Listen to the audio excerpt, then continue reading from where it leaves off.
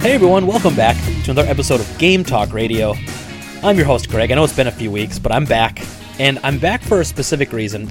If you've been following me on Twitter, or if you've, been collecting video games over the last year, you've watched some of the prices just go bonkers. Just insane on some of the things we're selling for a year ago to what they're selling for now. And I wanted to talk about it. And I decided that I wanted to get somebody who I've wanted to talk to on the podcast for a long time. I've got a special guest this week, and I wanted to get him on specifically because he has a YouTube channel, started around the same time that we started the Drop Rate, so we're kind of like, YouTube bros coming up together, and he focuses some of his videos on the pricing and the increase of rarity of these games. So without further ado, I want to introduce to everyone to my friend Nick, who goes on goes on YouTube as Super Nintendo. So look him up and give him a sub, of course. Who has his series, like I had mentioned, something called Retronomics, and it's basically an awesome video series about the rise and fall of video game prices. So Nick, thank you very much for popping on the show, man. How are you doing today? I'm doing pretty good. Thanks for having me on. Like I don't really do too many interview things because time is always a factor, but I mean it's great to actually sit down and actually talk to you for a little bit instead of just popping in the store and waving hi. Yeah, and that's always such a weird relationship too, because when I'm at the store, I'm kind of in work mode sometimes, and it's hard to get candid with someone. I almost got my defenses up where it's like, hey, I'm busy, I'm working with stuff, but obviously I'm nice to people. But sometimes even my friends will stop in. Like my close friends, and I'm just I don't want to say I'm blowing them off, but I'm very much putting them almost as customers, I'll help you when I can, stand over there. So it's cool. And I know I missed you last time. You had stopped up on your way up to Door County. I think you were going up to Michigan. Yeah, we went up to the upper peninsula. Oh, nice. My mother-in-law's birthday, and it was my birthday, so we decided to go up there, rented an Airbnb, and it was pretty good. But yeah, we stopped by just to go. But yeah, I know how you guys have been always at least definitely busy when I've gone up there. So I mean, I guess that's pretty good though. Yeah, it's one of those weird things. It's hard to explain to people.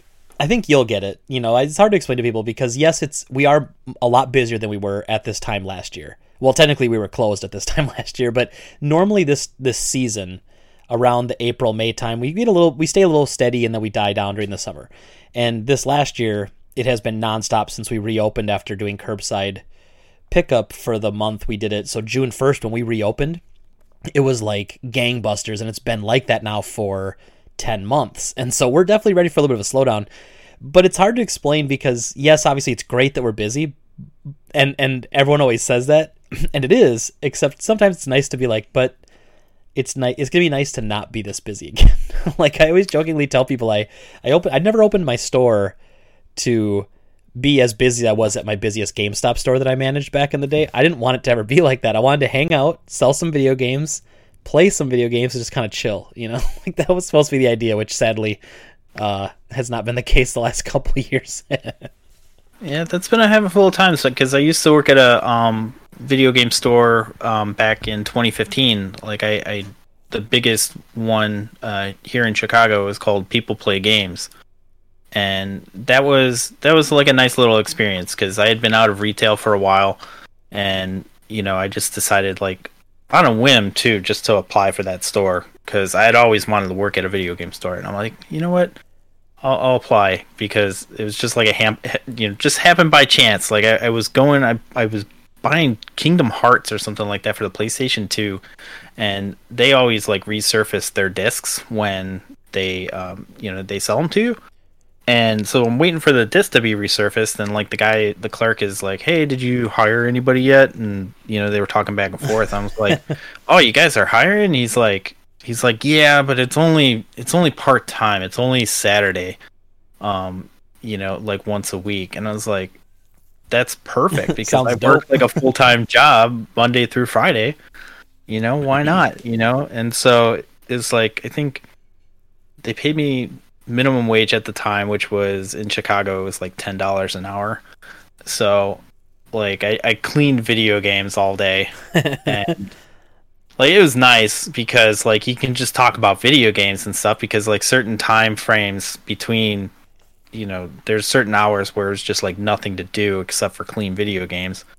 But it was a really small store, and the store owner, he was pretty paranoid about like theft and everything like that. So every it was like a boutique store. So like if you came in with a backpack or something like that, you had to leave it at the counter, and you always had to like. And it wasn't so hard because like one person maybe would walk in at a time, but sometimes you get like 5 or 10 people in there, and you had to make sure that everybody was not stealing and stuff because it's like a small store and like everything wasn't behind glass at the time. It was just kind of like all on a shelf.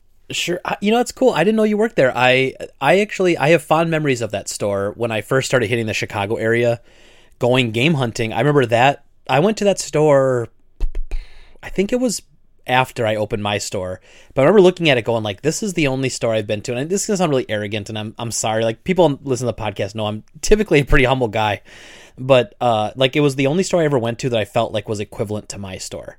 And that was before the other stores that exist now. Like there's one in Appleton or in Menasha called Press Start Games, and then in Oshkosh there's Start Over Games. Those game stores very much remind me of my store as well.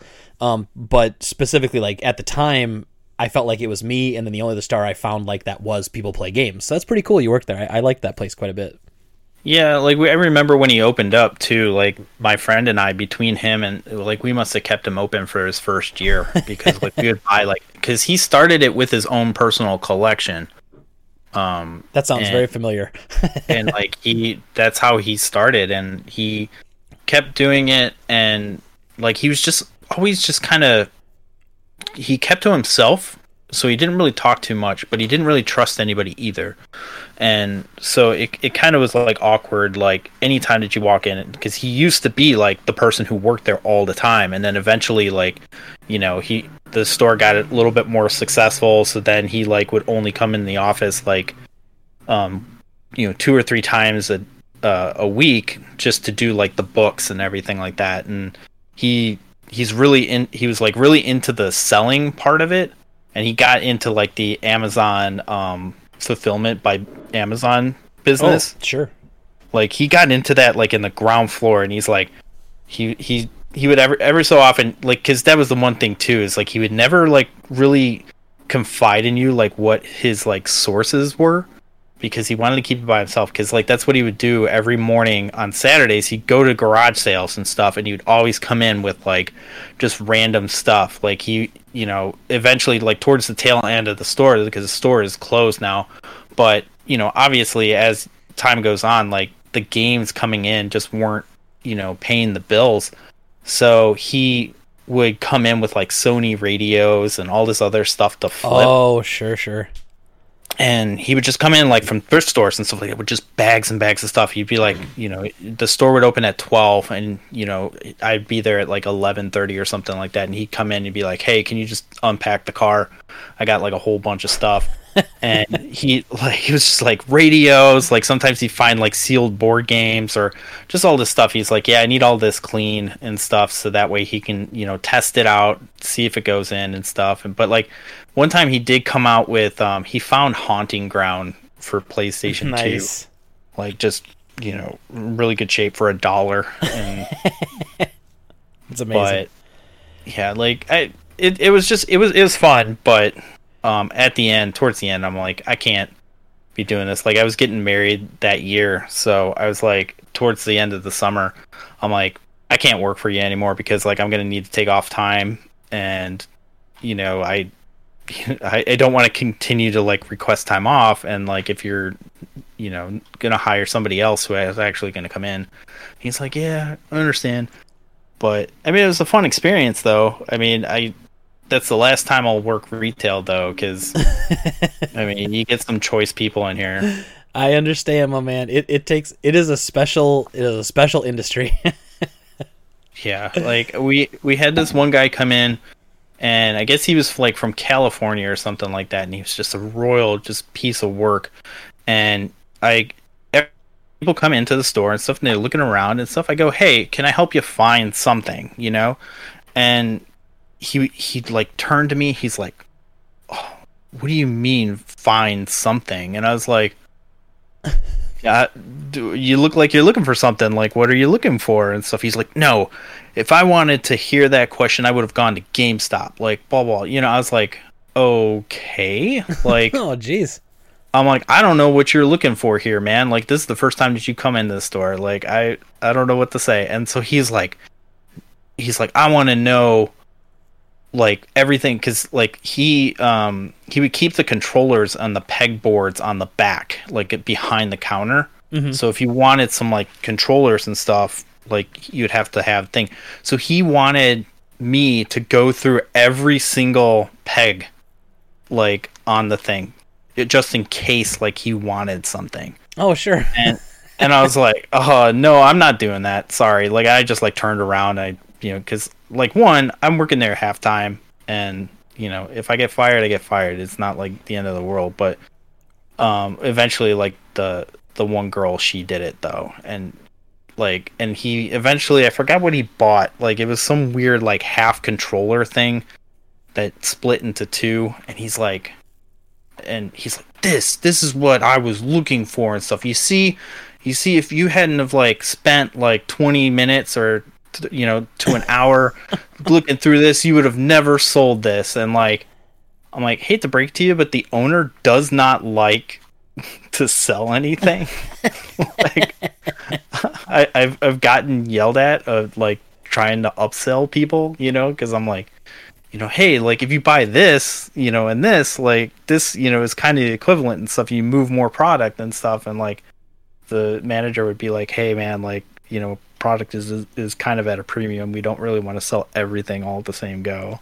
And it's funny you say that, because this is something I've talked about a lot. It's the used game store. It's the ecosystem. And I'm not the biggest Pat the NES and Ian Punk, or Pat the NES Punk and Ian podcast, the CU podcast. Like I'm not a big fan of that. I'm not a super big fan of those guys. But Ian one time, because he runs a game store, he made it, he talked about it, and I was like, finally, like somebody else who gets it. And there's like this fragile ecosystem, and it's weird because we're so different from most stores, because everything we sell, we buy from our customers, with a few exceptions, obviously, some new accessories. And so and we've been in a trade deficit for the better part of a year now, because we're selling way more than we're buying, because more people are buying than selling. And so there's an ecosystem there though, where I could sell my whole store on eBay tomorrow and then have a ton of money in the bank and nothing on the shelf to bring people into the store.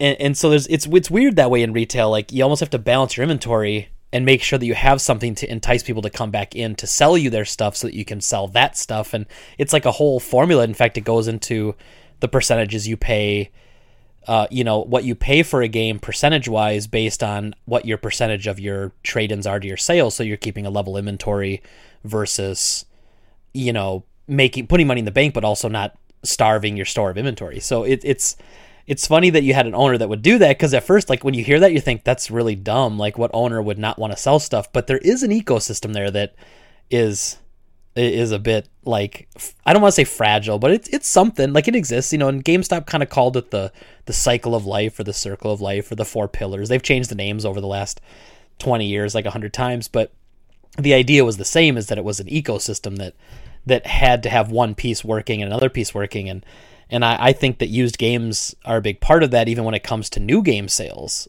And I know there's a lot of developers that hate used game sales, or hated the way GameStop did used games, because they were so pushy with it and they felt like it takes sales away from new games. But it's also part of the ecosystem, I think, too, where you need people, because not everyone can afford new games for full price and everything. So, but with that being said, so I want to talk turkey. So let's get to it. Before we do start, though, I heard you in the pre-show. I heard you crack a can open. What are you drinking? All right, so what I'm drinking here, like this has been like our oasis, I would say, through the entire pandemic. It's called Temperance Beer Company. They're in Evanston, Illinois, and this one that I'm drinking is called Splash of Red, and it's a bitter ale with cold brew coffee and cherry puree. Oh damn, that sounds very good. Yeah, it's I think it's one of their newer ones this year and stuff, but like we love them because they have like this big parking lot, and they're like, okay, like we're gonna have this thing where you know, because it's pandemic and everything, you obviously can't come into the brewery and stuff. So what we're gonna do is you order ahead, you order like a 6-pack or whatever, and then you tailgate, and like you just sit there, and like your car gets parked in one spot, and then you have another spot to like set up like chairs and stuff, and you guys can like just chill out and stuff. I'm like, man, this is pretty good. That's pretty cool. And I mean, it's like the best solution to an impossible situation, you know? Yeah, it definitely. We've had to be creative of finding our entertainment, you know, because we live in Chicago, so like a lot of stuff has to be done indoors. So like if you're creatively bankrupt and stuff, you're gonna have a bad time this year. So I came home and I rushed because I worked all day. So I came home, I rushed to eat. After a pretty decently sized meal, I go with something light. So I'm enjoying a nice Liney's summer shandy on this very brisk Wisconsin day. It was literally snowing earlier here. Yeah, it was snowing here too. But hey, you know, perfect weather for a summer shandy. But I understand too, because I've seen a few pictures of you on Twitter where you do partake in one of the treasures of my state, which is Spotted Cow. I've seen you enjoy one or two. Yeah, we definitely make sure to grab one of those, a case of those when we get in the, like when we're up there, because one thing that like I like to do is go up to Burlington, Wisconsin, and we eat. There's this burger joint called Fred's Best. It's called Fred's on Parkview or something like that. But basically, like I've been eating up there since like I was like 3 or 4 years old. We go up to Fred's Burgers and stuff, and like so that's like always my connection to like Wisconsin and stuff, is to just go up there, because like you could just go up to Kenosha and then you drive, you know, west until you hit it. So yeah, we'd always stop at that gas station on the way back home and like get like a case nice of Spotted Cow. And I remember like one time, because back when like it first started getting really popular and stuff, and like I told my dad, because my dad worked for FedEx, and he would deliver to Lake Geneva, and I'd be like, hey, can you just pick me up like a case of Spotted Cow? He's like, well, I guess. And like at the time, like it took me a while to like get back out there to like get him, and he had already drank like a 6-pack of it, and he's like, I don't know what you think about this beer and stuff like that. I'm like, Dad, you've just been drinking Bud Light your entire life. Like, you know, so. Well, what's funny is I'm not much of a beer guy. I've never been much of a beer guy. I've always been more of a mixer kind of guy, and so I'm really picky. I was a cider guy for a while, and I really like that, and I just didn't get down on many beers. And my wife is a huge beer connoisseur, so she's always trying to introduce me to stuff. But when I first had Spotted Cow, like, man, it hit some note. I don't know how to say it. And so I talk to people, like I've got a friend who does beer distribution in like north central Wisconsin, and I'm like, hey man, you're the expert on this stuff. You've been to a million small breweries. Like what out there is like Spotted Cow? And he'll be like, well, it's a farmhouse ale. And then he can never come up with anything that comes close. And I just think that's so strange that, and maybe it's just because it's not that popular overall, that style, but man, I absolutely love it too. And normally I'd have one of those. I didn't have any in the fridge, sadly. I opted for the Liney's last week when I went to the liquor store. Yeah, we've been we used to be really big into beer a couple of years ago, and then what happened is that everybody started catching on that IPAs were like easier to make and they're harder to screw up. So basically everybody would come out with IPAs, and I don't really care for IPAs because they're too bitter for me. So yeah, I'm with you on that. Yep. I was like, thing, and then like the Nitro Brew craze that really started to kick off, and I was like, all right, now we're talking, because those are pretty great. Like what did I do? Like the one time I went and there was a brewery called Dovetail, and it's like right by our apartment, and we go up there and they had it was like a root beer and like a German style beer together, and like they had like a really smoky one, so it tasted like smoked meats, and so they would mix it with the root beer, and it was just amazing. That somehow sounds really good and really gross at the same time, but it does sound good. Well, yeah, if you're gonna sell it, yeah, like you sound when I'm talking about it, it's like, yeah, you taste the smoke like in the like it tastes like meat, like, and you're just like, that doesn't sound appetizing at all. I'm like, well, you just got to try it, you know. Like that's I'm not a seller on beer though. Exactly. So like I mentioned earlier, you do a YouTube series called Retronomics, and you do a bunch of YouTube videos. You have a variety of good video game themed content. So I don't want to pigeonhole you as you just doing this Retronomics thing, but I quite enjoy these. Part of what I like about it, well, one, I like talking game prices. I think it's interesting. It relates to my line of work. I consider myself an expert, and I see the trends and patterns on a daily basis. So I like that. It's cool to see. But I also like I was watching your most recent, the one you just released today, and what I like about it with the PS3 prices, and what I liked about it was that you explained like if you should buy a game, and it's not based solely on what it's worth. And I kind of like that, you know, because ultimately, like, my job, I always tell people, my job is to get that person the right game. When I do a game review, the way I try to angle that, and I don't do many anymore, but when I was trying to not tell you if the game's good or not, because that's just my opinion and who really cares. But it was more like, would you like the game based on what you like? So let me explain what the game is like. And I kind of like that from your PS3 video. I watched that and I thought, that's what I kind of feel here. You're saying, hey, in this situation, if you like this and you do this, you should pick up the game at this price. And some of it obviously was price factor as well, like thinking if it'll go back up or down. But I liked that a little bit. So I just wanted to say congratulations on that video today. I thought it was really good. Yeah, I mean, that's the thing about Retronomics is basically, yeah, like when I originally started it out, like I was kind of like, well, how does X affect whatever and everything? Because like I had worked at the video game store, you know, a couple years prior and stuff, and I definitely knew like what the trends were. You know, like I would, at the beginning of my shift, I would always make sure to see if Mario or Super Smash Brothers for the Nintendo 64 was in stock, because at least 3 or 4 calls we'd get, hey, do you have Super Smash Brothers in stock? You know, like those are kind of like, I always keep track of the trends, and like that's what I actually do for my job. I was like, I'm a data analyst, so nice.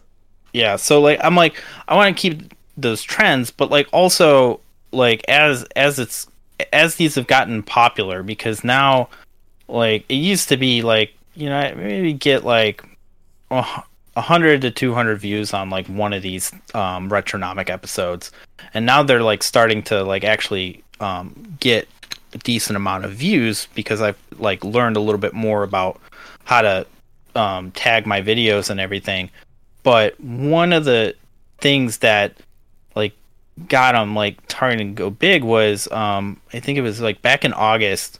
Yeah, RGT85 was like, hey, like you guys got to buy GameCube games like right now, because they're only going to go up and they're never going to go down. And I was like, whoa, that's not exactly right. And like, so I like looked at the prices and stuff, because I go from price charting. I look at them from like month to month, and you know, I look at like what the price changes are and stuff. And I was like, hey, like these are slowing down, so like maybe you should like wait, and you know, because they're not going to go up forever. And then sure enough, like it was funny, because like I used RGT in the name, so a lot of people just saw that as oh, he's just he's trying to ride his coattails and stuff. So like they would leave me nasty comments, but like, you know, as time went on, they're like, hey, you're actually right, like the prices are going down, like, oh my god, you know, like, and that gave me a lot of, you know, authority on that. So I was like, okay, now I want to, because like they had been dropping for like a month or two. So I was like, okay, I'm going to do it in December. I'm going to do a follow-up. And so I did that video, and I was like, GameCube prices are falling. I'm like, will they go lower? And I was like looking at it, and I was like, you should probably buy now, because like if you don't, then, you know, they'll probably go up, because Christmas, like people tend to buy stuff around Christmas time and everything. So then in like February or something like that, the prices started going back up. And of course, like the video's titled "GameCube prices are falling. Will they go lower?" and and so like they don't look at the date. So Right. this one person was like, "Oh, you're incorrect because prices are right up." Like he's like, I don't know. Like he's like, I don't know where you get these prices from, because like they're not, they're definitely not, thing. And I was like, well, yeah, because I did the video back in December and it's February now. And I was trying to be really nice with him, but he kept like doubling down on it and everything. And he's like, I don't think you understand because like there's different conditions and all this other stuff, and people might want to pay more for like a super mint copy, and like that might affect it. And I was like, I don't think that you're quite getting exactly what Retronomics is. And so like that prompted me to do another, because like he kept doubling down. And if you've ever dealt with like YouTube comments and stuff, it's just a fool's errand to keep replying to people. Yeah, well, you try to engage them. Like I feel like that's a benefit to being a smaller YouTuber, is that you can interact with your audience in a way that the larger YouTubers won't. And I think that's really neat until those people ruin it, and now you understand why the larger YouTubers don't respond to comments, because they were probably dealing with this when they were not as big, and they made that decision years earlier to be like, you know what, forget these people. There's no saving them. There's no convincing them. Like, just let them go. Yeah, like, and yeah, like I understand that. So then I made a video following up on GameCube prices, because that's one thing that I don't like as a YouTuber. I don't like talking about the same topic like more than once, unless it's something that I can add information to. So I rarely do videos on topics like more than once. So I decided, I was like, okay, prices are actually going up. I should actually make like another video just to kind of like, because I kept getting comments like, hey man, like the prices are really high. I was like, okay, fine, I'll make an update video because I don't want it to look like I'm full of beans. So I did a price forecast, and like the guy who started the comment section with me back in February, he commented on this video and he's like, hey, like, thanks for taking my advice and stuff like that. You see, like, this is how you analyze and stuff, because like da da da da da. And I was like, I didn't change anything of how I've been doing this. Like, I've been doing this for 3 years. Like, I have a formula that I do. I don't disclose it just because, like, the way that YouTube works is I've had certain people like look at my ideas and be like, that's a really good idea, I think I'm going to steal it. And like they have the more effort to like put out more content faster and stuff like that. So I don't really want to be like an idea farm for these larger channels and stuff. So I keep it like as a closely guarded, not a closely guarded secret. I mean, like, but I don't tell like what the intricacies are, because like I've developed a method to like make sure that I can do it fast enough. Because back when I first started doing it, like each game took me like 20 minutes to analyze, and now it takes about like 15 seconds. So like I've reduced the process, because like these were really hard to make back in the day. But I told him, I was like, hey, like I've been doing this for 3 years. Nothing has changed. The only reason why you're agreeing with this video right now is because you're watching it 2 days after I posted it instead of 2 months. Because I called, like, I kind of like alluded to him in the comments, because like now when I ever do these videos, it's like, hey, like FYI, if you're watching this in like June and the prices aren't relevant to you, like, I'm sorry, but that, I can't do anything about that. Well, and I wanted to say, I thought it was really funny, but I thought you did it really well in the beginning of that video, because you do say, you say specifically, like, hey, if you're here, and you're watching us 2 months later, welcome, and please subscribe. I love that, man. It was perfect. It's the nicest way to say it, but to also tell people, like, hey, this is old information. I did a video where about a friend of mine, Josh, he on YouTube, he's Suggestive Gaming, and he had his content ripped off by a large YouTube channel called Game Ranks. And so I did a video about it, and I actually... did I have him on for that one? I forget. I don't know if I had him on for that one, or in any case. And I remember, so like I did that or whatever, and the video's done. It's out there. It gets like 1,000 views, whatever. A lot of thumbs up. People like it. It's fine. Then all of a sudden, like 8 months later, I start getting tons of views on it again. and it started popping up as the next video recommended after watching like GameRank's newest video. GameRank has like 4 million subscribers. So the next video that was being recommended to the people who watched that video was, hey, you should watch this video about how GameRank stole this content from this guy. And so like people were leaving these comments and saying stuff like, this is BS, where's your proof? Why don't you have any proof? And so I had to like leave a pinned comment, and it was like, hey, just wanted to let you know, here's the proof. Said, here's the guy who did it, admitting he did it, and don't forget this video is almost a year old. Have a nice day. Like people just don't put that together. It's so wild.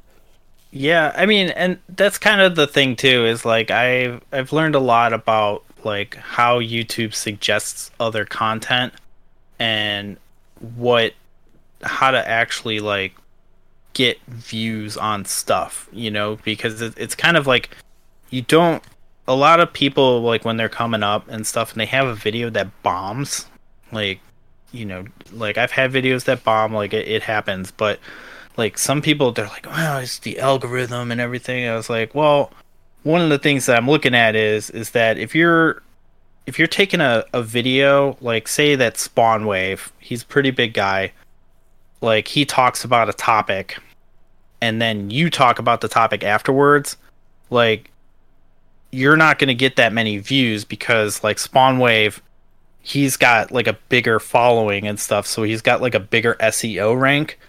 And so like if you talk about something that he just talked about, like you're not going to get as many views as he did.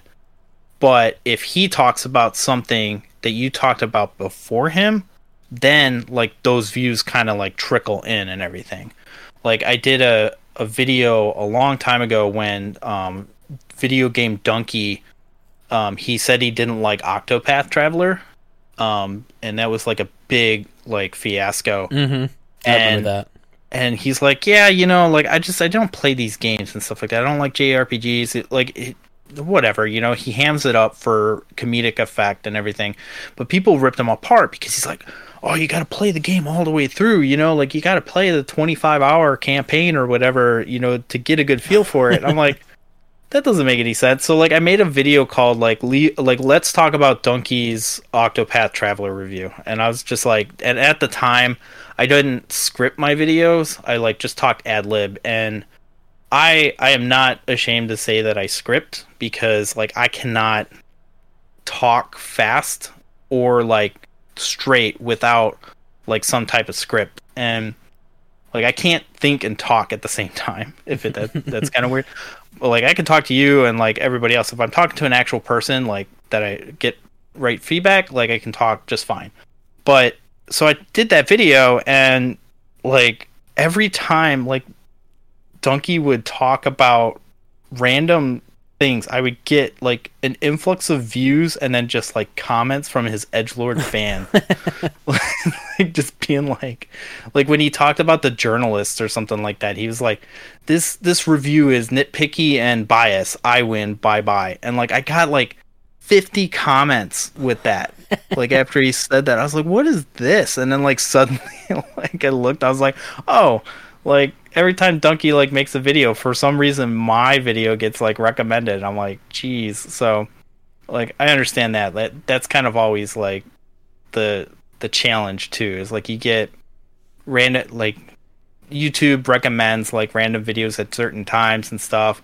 Like one of my most popular videos right now that still gets a lot of views is my Sony Trinitron video, and I clickbaited that one, which in hindsight I probably, like if I could do it over again, like I probably wouldn't do it.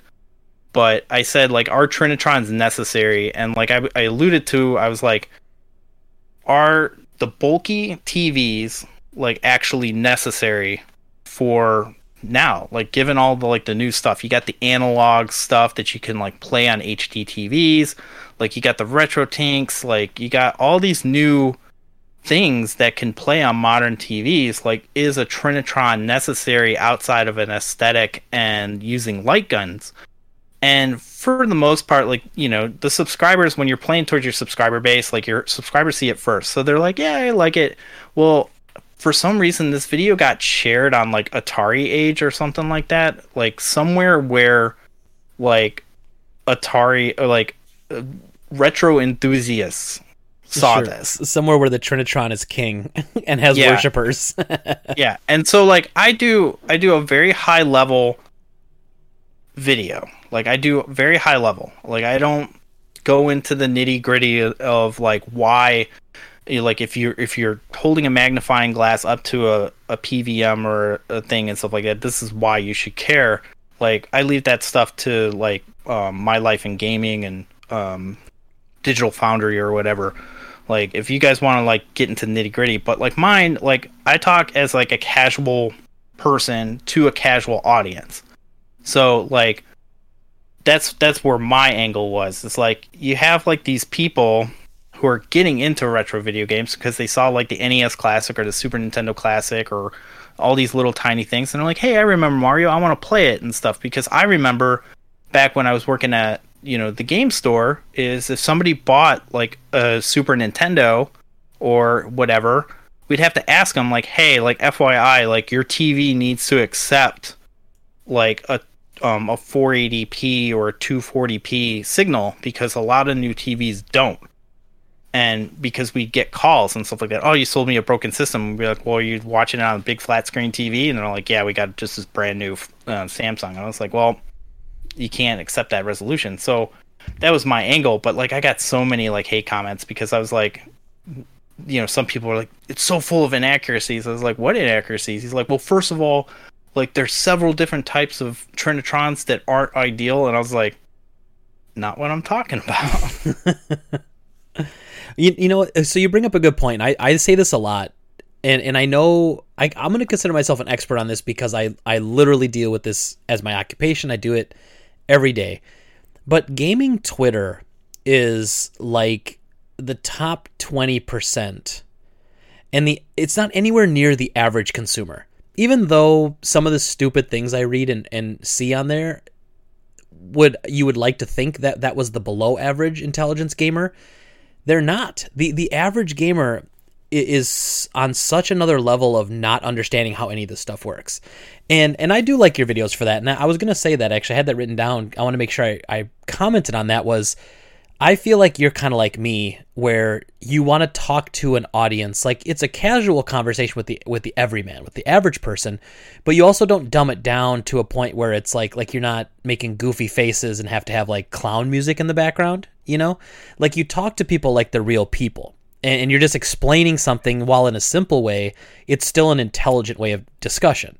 And so I've always liked that. So I wanted to say that I respect that. But, and so along with that, the average gamer knows so little compared to what the people like even on gaming Twitter would know, and that's and I know I deal with it every day because I literally sell things to the average customer every day. But it's people who think like the average gamer is the person on Twitter who says this and that. Like that's not them. They're in an upper echelon of understanding of how things work compared to, the actual average person. So like when you have people talking about like, oh, Sony's shutting the store down, so we're all boycotting Sony. We hate it. The average customer does not care at all. They probably don't even know it was supposed to get shut down, and then they don't know that it's going to not get shut down now. You know what I mean? Like to them, it didn't even occur. And so I'm with you on that, where you just try to explain it to people in a way. And now, to your story, you have a PVM, don't you? Don't you have like a component out, like a Sony PVM? Yeah, so that was the one thing, is like for the longest time I didn't because that was one of the things, is like, so my personal aesthetic is I want to view things as they came out of the factory. So like if you played Nintendo Entertainment System, like I didn't RGB mod my stuff, like I don't drill holes or anything like that into it and stuff. Like, so for a long time I was like, well, PVM, and this is kind of like, I'm planning on making a video on it in the future, but like one of the things that like I was ignorant about was, or at least like when I first like reviewed the PVMs, is like you needed to make your own special SCART cables and stuff like that at the time when PVMs were starting to like get like recognition as like why you should get them. And so like I was like, I'm not skilled in making my own stuff. Like I don't have like the space too, because like PVMs at the time, like the ones that you were finding were very bulky and everything like that. I didn't really know too much about it, so I was like, you know what, I'm not gonna touch it. Like the CRT is good enough for me. So as I did that video, like a lot of people were like, yeah, you got to get a PVM. I was like, all right, I'll look into it. And so like I researched it, and I found one on eBay that was a local pickup, and it was like only $145, because like that's the thing too, is like along with like everything else, like PVMs have gotten like really expensive, because like they're hard to find now. Not everybody has these in their basement when they were growing up or anything like that, so you had to like find it, but you also had to like research the heck out of it. So I found it's a 1988 Trinitron super fine pitch. I forgot what the name, like the actual model number is, but it's an older one. It smells when it runs. Like I have to like give it like a good cleaning or something like that. Like it doesn't like smell bad. It's like it clearly was in like some guy's basement or something like that, with like dryer sheets or something like that, because like that's what it smells like. It smells like a light detergent. So it's like oddly pleasant. Yeah, it's kind of like a weird thing, but yeah, it's a PVM 1342Q, and honestly, like I like it, but at the same time, it's not a night and day difference for me. Like, and I think that's one of the things, like with the Trinitrons and stuff, like when I'm looking at stuff, I don't pixel peep. I don't, squeeze blood out of a stone and stuff. I don't own those very expensive component cables for the GameCube. I'm fine playing Super Mario on the NES Classic on HDMI through an HD television and stuff. Like I don't really care about the extra millisecond of lag. So I think that's what like makes people upset too. It's like I'm not that gaming elite. Yeah, and there's a lot of gatekeeping and like arrogance in game collecting. And I actually find it quite off-putting, and I always told myself, and that's a big thing I talk about with my staff too, is like we're no better than anybody who comes in this door. If we know more because we work in here and we do that stuff, that's fine. I said, but we're not any better. In fact, I did a video like a year or so ago. It was like the only way. It was like my most clickbaity title ever. I said this is the only way to collect, and it was the whole premise of the video was the only right way to collect is your way. There's no wrong way to collect video games. It's whatever you want. I may look at it and say it's not my way, but it's not wrong if it's what you want to do. And so there's a lot of elitists in game collecting, and it's kind of frustrating. And like the PVM thing, what's funny about that, so now you know more about this than I do. I'll be honest, I've only scratched the surface, but ultimately PVMs were, if I remember correctly, and please correct me if I'm wrong, those were essentially like monitors that were used in television production. Is that right? Yeah, for the most part, like they're professional video monitors. So yeah, like they're reference style monitors. So basically, it outputs RGB. So like TVs, like they come out of the factory, like, and they're pre-tuned, right? So like they're tuned to like what LG or what Sony or whatever wants your color experience to go. But like you can kind of calibrate your TV and stuff. But an RGB one, like it doesn't have any of that stuff to it. And then like also you can kind of like mine, you actually have to open up and like tweak some things, but like newer ones you can do on a on-screen menu. But you can change like, okay, I want a little bit more blue, and you can like turn up the blue, turn up the green, turn up the red and stuff. And like you can like if you accidentally hold a magnet up to it, like what happens with old CRTs and stuff like that. Some of them have like a feature called a degausser, which can get rid of that. So that's wild. There's a lot to it. Like it's kind of like getting a record player, I would say, like, or a nice like amplifier or something like that, for music. like if I had to compare it to like a music thing, because it's like strictly for enthusiasts and stuff. Like I like it now because it's a little 13-inch TV. It sits on my desk, and it's nice, but it's got its limits though. So like it only has one RGB output input. It has one video input or two video inputs like regular composite, and then it has an S video. But the RGB one doesn't have any audio input. So you have to get your own external speakers if you want to actually like listen to like, what you're playing. Yeah. Some of them do have that. Like it's so complicated. Like that's why I was like, I'm like PVMs. I'm like, are they really worth the hassle? And I'm like there's a lot of research that goes into it. You can't just like go and like be like, hey, buy a Trinitron with component out and you're set. Because like most of the time, like those newer Trinitrons, those are just like good enough. But like this is like,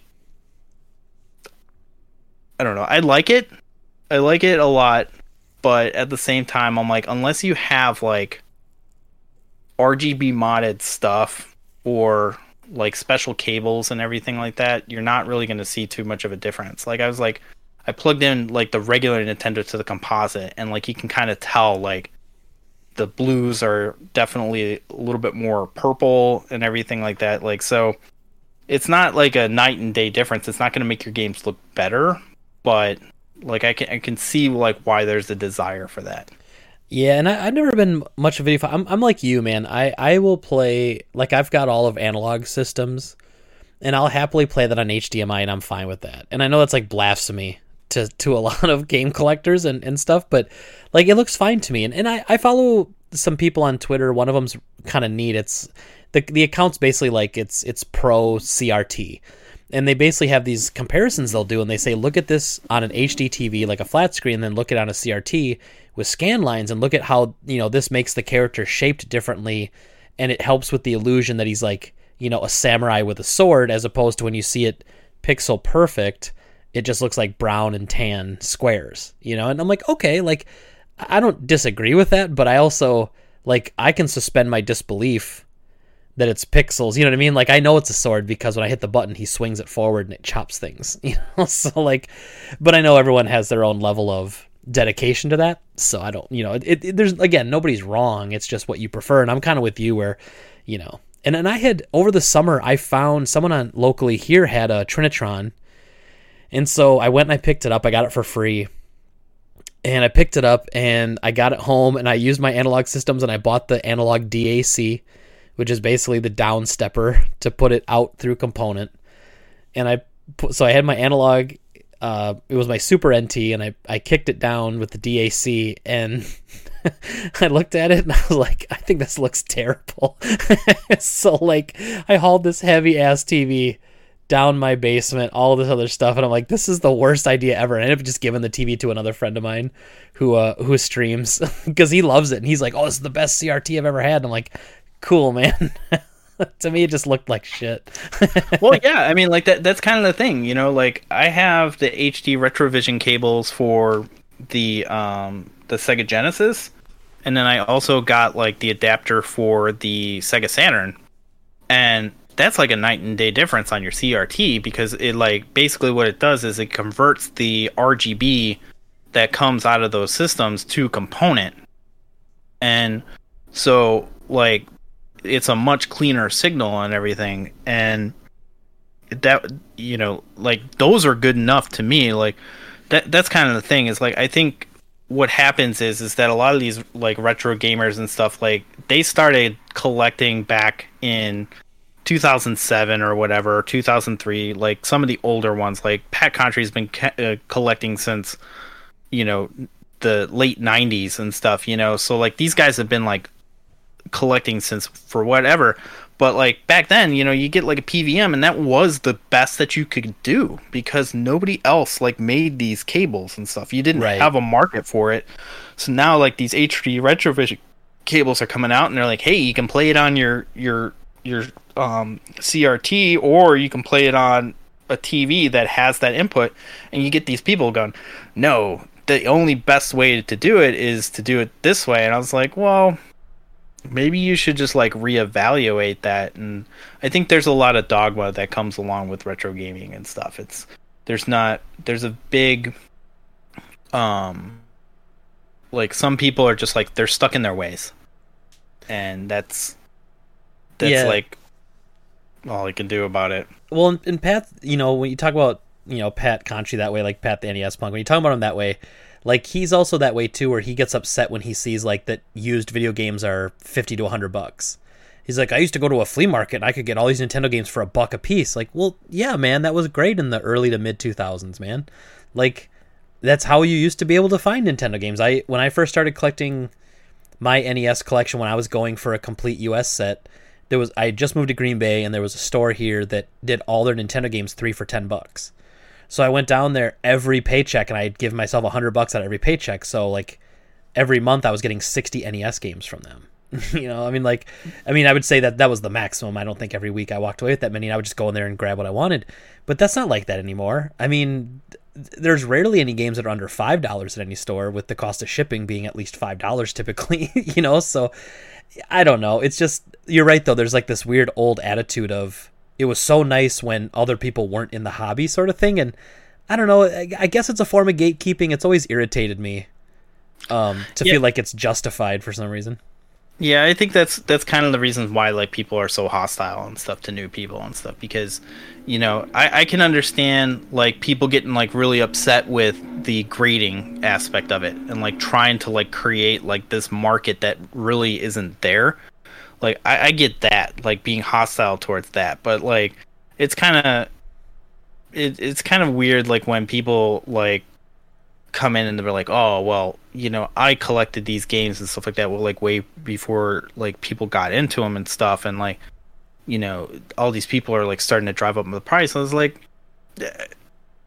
I think like ultimately, like if you see a game that's on Metal Jesus's like hidden gem episode, like if you're watching that and you get upset at him for raising the price of that game because like all these people are going, I'm like, if it wasn't on your radar, it probably isn't worth playing to you. Right, that's a very good point. Yep. You know what happens to me a lot at the store? I'll see a game, like I'm going through and I'm like, oh, here's a stack of PS1 games. And I'm a PS1 aficionado. I love that system. I love collecting for it. And I'm going through and I'll see a game and I'm like, this looks really stupid. And then I check the price on it and it's like $25 to $30. And all of a sudden I go, should I have this? Like, what? Just because it was worth money. And so then I have to be like, okay, hold on. Like, what, because, as collectors, like you said, I didn't even know that game existed until I saw that maybe it was worth money, or it was maybe popular, or somebody I respect said it was popular. And then all of a sudden now it's popular to me. And I guess that's the most accurate description when people call them influencers, because it is so true, and I totally agree with you. It is absolutely not Metal Jesus's fault that if he does a video of hidden gems that those games go up in price. Like I respect his hustle, and I think introducing those games to a bigger audience is awesome. But of course, doing that to a bigger audience is going to make the game more sought after, and in a limited supply market where they're not being made anymore, of course, it's going to cause the price to go up. I mean, it's but is it anybody's fault? I mean, like I always thought that was funny. Like, why would there have to be blame there? And the only people complaining are either people who didn't buy it, who want to get it now but don't want to pay that price, or people that, because nobody who has that game is complaining. Because even if you're never going to sell it, you love having a game that's worth money. I mean, who doesn't? Well, yeah, and like I think that's one of the things that like kind of like was weird about it is like, oh, like because I belong to the subreddit R Game Collecting, and that happens every so often where some people are like they would say like they'd go to like they would always post their finds and stuff, like sometimes if you're going to Goodwill or something like that, you get like a really great like find, like you want to post it and stuff, and most of the time you always like post what you find, so obviously it gets in people's heads that like all of their Goodwills and stuff like that are just like packed to the gills, and it's like, well, no, like I think towards the end where I just started like not going anymore, like I was getting maybe like a good find once every 3 to 4 months or something like that, and some people would be like, oh, like I would have liked Super Mario RPG in the box for $25, which like that's how I got mine. Like I got mine from a friend. Like my friend was just selling his games, and Sure. so I got Super Mario RPG for $25 in the box, Super Mario Kart for the Super Nintendo for $15, Chrono Trigger for $80 or something like that, complete. And so it's like I bought these games like a long time ago, and yeah, sometimes they do sit on your shelf and stuff, but like some people, they get upset about that. They're like, oh, like, I could have paid $2 for this game, and I would actually play it and stuff. I'm like, well, if all you want to do is play the game, then there are plenty of other options. You can emulate it and everything too. Like, and I don't have a problem with that. Like some other YouTubers and stuff like that, they try to like get game collectors on this like elitism thing of like, if you don't play the physical copy, you're not actually playing it. And I don't think that that's actually true, at least for me. I don't think so either, and I think that it's, for me, it's especially when I'm doing streaming or trying to do like my 24-hour live stream, like it's just about convenience at that point. Like it's easier for me to use my EverDrive in an analog system than it is to have all my games ready to go in a front loader, hooked up through Composite. So I mean, it's, but no, you're absolutely right that there's like a, I don't know, like there's almost, it's a jealousy, I guess, where people see like a really good deal, and like I get that too. Like I see somebody post on game collecting, because it was funny, I actually saw your post on there about your games that you ended up not selling. So I, like I see really cool rare stuff in there, and people are like, I just got this all, for $5 from a neighbor, and it's like, man, it's awesome collection. I'm like, damn, I want that, but I mean, it's more of a jealousy thing, I think, that drives that. And like everybody's gotten a deal. If you look for deals, everyone's gotten a deal on something sometime. It's sometimes few and far between though. Like my Goodwill stopped selling its video games years ago. And I remember I used to go there when I first opened the store. I went there almost every morning before work.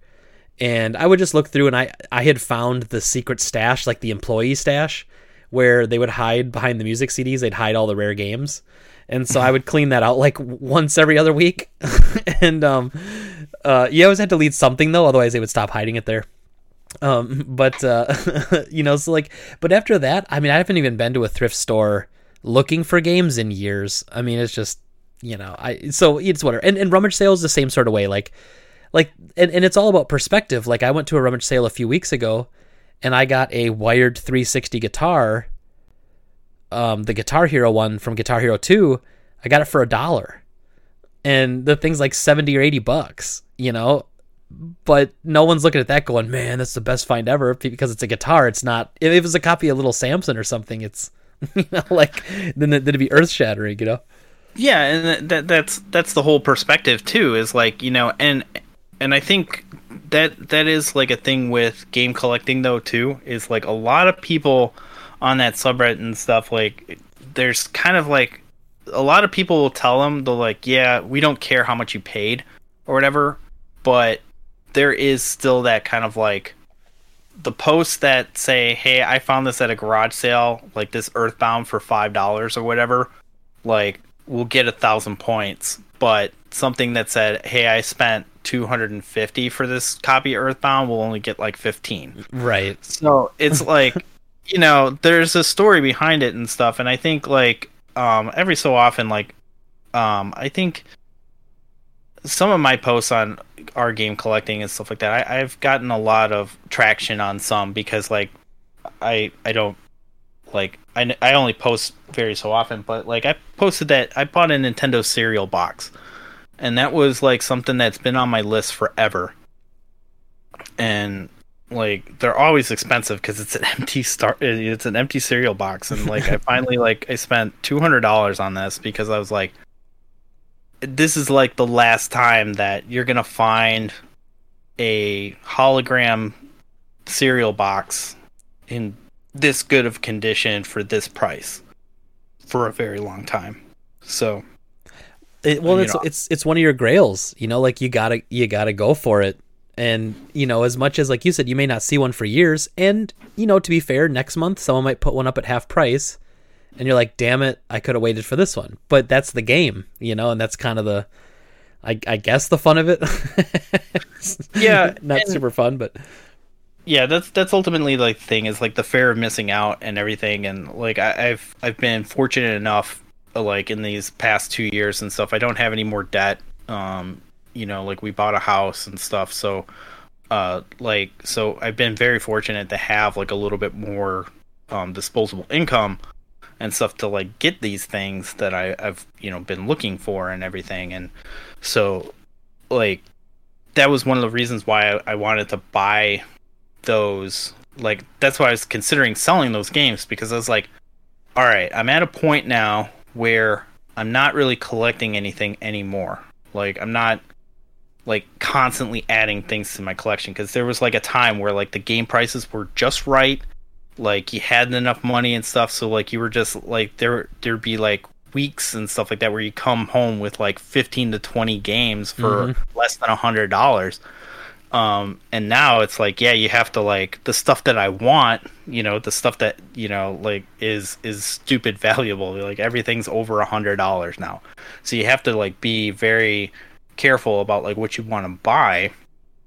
So that's kind of like put it in perspective and stuff. I'm like, well, do I really need this stuff? And like I was about to sell all those games like you mentioned and stuff. It was selling like 12 different games, like 4 Saturn games, 4 PlayStation 1 games, and 4 PlayStation 3 games.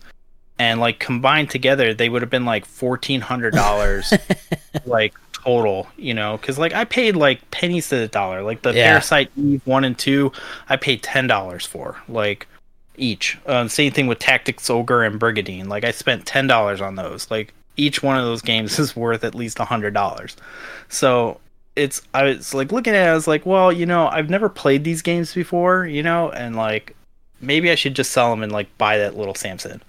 And like as soon as I put that one up on eBay, I put up Africa on eBay, and Africa like sold almost instantaneously for $130. And I'm like, wow, like I found that one at a thrift store for $6. I'm like, okay, like this is it. Like, I'm selling these games. And then like I put up Panzer Dragoon Zwei for the Saturn, and that one's actually much rarer than any of the other games that I've had and stuff. So like it was the only copy on eBay at the time. And like all the rest of them were Japanese. And so I was like, well, I'll put it up for 170, maybe like best offer 150 and stuff. And like plenty of people offered me 150. I was like, do I really want to sell them though? Because like I have a mode, so like I can play them anytime that I want, but it's nice to have them on my shelf and like the aesthetic of it and everything. And I talked it over with my wife. I was like really just kind of just bummed out. I was like, man, I sold this Africa. Like it was one of my first like YouTube videos that I did on and stuff, and like I'm like, I shouldn't have sold it. And she's like, well, can you just like get it back? Like, I was like, well, I don't know and stuff. And then finally I looked into it and I was like, well, I haven't shipped it yet, and eBay will just like let me refund him without getting a negative feedback ding. So that's what I did. Like I refunded it, and then like I canceled all of the other orders and everything like that. And then like I went about my way. I was like, okay, you know what? From now on, I'm gonna save up for Little Samson instead and like buy that. But that's the other thing too, is like Little Samson's $1,300. That's a lot of money. Yeah. So when I opened my store, we just celebrated our 10-year anniversary last Friday. Thank you. So last Friday to the day was the day I opened Game Trade for the first time. When I opened, I had a copy of Little Samson. Would you like to guess 10 years ago what I sold Little Samson for? I want to say like at least like $100 or something like that. You are exactly on the money, dude. I sold it for $100. And what's funny back then, so my mentality back then, and obviously it was wrong, and it was actually it was reverse, and I learned this along the way. My mentality was, I can't put it at the same price as eBay, because if it's the same price as eBay, people just buy it on eBay. Well, obviously that's not true. If you have it the same price as eBay, people would rather buy it from you. because they can 'cause see they it. know It's tangible. legit. Yeah, So they know the condition. Yeah, I think at the time it was selling for about $120. So I put up for 100 thinking no one's ever going to buy this. And it sold, I don't think it sold right away. I think it was maybe a week or two after I opened. And the guy who bought it was super ecstatic. And he was like, oh, I've always wanted to find this in a store. It's so cool. And I was like, what a great feeling, man. You know, and I thought, and the lesson I also learned that day was that people will buy really expensive things in person. I don't know where this mentality came from. It's because I've been an eBay guy since like the late 90s. And so like I was selling stuff on eBay, probably like 99, I think I joined 99 or 2000. And so like my mentality was always, well, you know, people aren't going to buy stuff like this locally. You know, you got to put expensive stuff online. So one of the first items I had in my store was a complete in box Rob the Robot NES set. And I had it sitting in the back room. Like I didn't have a door. This was at my old location right next door to where I am now. And I didn't have I had like a back closet. There was no door, but I had like a curtain over it. And all you could see of the box was maybe a 4-inch by 4-inch corner of this box. And I'm ringing somebody up and he looks at me and looks over and goes, is that a Nintendo in the box with Rob the Robot? And I said, yeah. And he goes, how much is it? And I went, oh, and at the time, this is another killer. It was $300, you know, at the time I'm like, well, actually, no, was it 150? It might've been 150. And I said something like they go for about like 400 now. Yeah. So it was probably 150. And so I said, it's 150. And he just goes, I'll take it right now. And that was like finally when that switch flipped in my head where I said, you know, people will buy this expensive stuff at the retail price if you have it in the store. And I don't know, like, I know it sounds really obvious now, but 10 years ago, you know, this was pretty much before the big boom of game. Like I feel like I opened just in time. Like I opened like 2 years before it got really crazy with collecting over the last, you know, 7-8 years. But yeah, man, it's, you know, Little Samson, how much it's gone up, and it's such a fun game, you know, and it's, man, I feel bad for anybody who wants it and can't get it because it's legit a good game too. It's not just expensive and rare, it's also really fun. Yeah, and that's kind of the thing too, is like, you know, like when we're talking about like on people's radar and stuff, like I started getting into collecting when I got, have you ever heard of the NES? It's called it was the first clone system. It's called the NES Max, not the NES Max, the NES Vantage or something like that. I forgot what it was like actually called. Like it's called the NES Max. Oh, interesting. No, I've never heard of that. First clone system. It was called. Oh man, it's gonna drive me nuts because like when I bought it and stuff like that, I was like, because this is before Hyperkin and everything like that, and like it was called I forgot what it was called. That's gonna drive me nuts again because like, oh, wait, hold on. Oh, he's got it. He's going for it.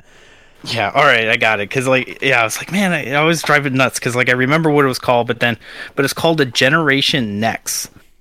All right. NEX. And basically what this is it's the first ever, like, clone system. Like, that was, like, this is, like, right after Nintendo's patent for the NES, like, ran out. And so, it's a clone system that plays Famicom games. It plays NES games. It has like the old compatibility that like the early clone systems had, so it won't play Castlevania 3 or any of the complex games and stuff. But it had wireless controllers and everything like that, and it looks just like a Nintendo Entertainment System too. It's like it's a really small, like thin thing, and I was like, man, this is great. Well, it came with an instruction manual. And it had like a thing is like tips to collect games, and like on the back of the thing is like an addendum. It had all of the game prices at that time, and it was nice. like, and the rarity thing too. It's like, here's how rare the games are, here's how much they were, and at the time, like it says like tips for starting out collecting, and it's like collect the games that you actually know that you want to play. You know, like the good games and stuff. So, like, if you collect the Poker Babes or whatever, that Bubble Poker or whatever game it is, and stuff like Peekaboo that. Poker and Bubble Bath Babes are two separate games, Nick. You're getting them confused. Yeah. You're getting your porn games mixed up. Well, like those were like the rare games. Like those were the hot rare games and stuff like that before like anybody even considered like getting games to actually play. And so they're like, yeah, don't collect the old like those games because you're not going to have a lot of fun if you're collecting these aren't actually fun to play. And I was like, oh, that's a good thing and stuff. And like Little Samson on the back was like $35 back, because like this was in like 2003 or something like that. And so yeah, that's when I started out collecting and stuff. So like I went on a quest with my friend. I was like, we're gonna collect the top 20 NES games. Like that's how we're gonna start. So you got all of the Mega Mans, Legend of Zelda, Adventure Link, Super Mario 1, 2, and 3, Duck Hunt, and just like those random games. And that was my collection. It was like that was the big quest, was to get all 6 Mega Mans. And the most expensive one at the time was the first Mega Man, and I think I paid $20 on eBay. And I was like, man, this is expensive. Like, man, what is this crap? $20 for one game? Yeah, exactly. So it's like, then it's like, Mega Man, now those are worth money, but it's like, yeah, Little Samson at the time, like back when you're going to these game crazy things, like these video stores, like GameStop still sold Nintendo games when I started collecting. So that was the one thing. It's like, Little Samson wasn't really on my radar because I was like, oh, it's $35. Like, that's expensive, man. Like, I'll just buy it later. And then like it started going up. I was like, oh, it's $100. I can't really like swing $100. I'll just buy it later. And it's like, got up to like $350 or something like that. And like then it eventually started getting far out of reach. Oh no. So I was like, I missed the boat. But at the same time, though, it's like, it's still a lot of money.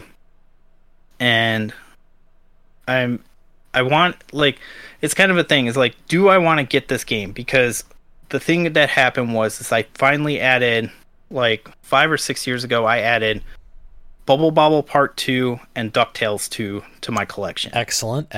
And those were 2 games that when I started collecting, those were the ones that I was like on the lookout for. I was like, I want those 2 games. Like I always like, those are the 2 games that I want and everything. And so I got my tax return and stuff, and like I bought those 2 games. And like I think they were like $100 at the time each. So I was like, or no, it was $100 for DuckTales 2, and then $200 for Bubble Bobble Part 2. And I was like, all right, that's it. And so like when I got them though, like that excitement that the hunt was finally over, I'm like, well, what do I do now? Like, it kind of like started to like the decline of my collection and stuff. So like I think that's one of my hesitancies of like getting Little Samson, is like that will be like the final capstone of my collection and stuff. And I think like I'll probably stop collecting full stop if I ever get that game. It's funny because I've been saying this for years, and it's obviously not true in your case, but I would say what I've been saying for years is that collectors like us don't typically stop collecting. We just find something else to collect. So like if you like, and I say this with a lot of my customers in mind, because over the last few years, what you've really seen an increase in is non-retail merchandise in the video game space. So like neon signs, promotional materials, display kiosks, stuff like that has really skyrocketed. And I always said, well, I think what people are going to do once they get in all the games, what are you going to collect next? You don't just stop, you shift to something else. And so do you think you would shift to something else, or would you really wrap it up and just be like, okay, my collection's complete, and like hang your hat on the door, and like take your holster off and park your seat, and you're done? That is the thing. Like, so I've kind of like, that's the thing. It's like, I've never been truly done with collecting and stuff. You're right.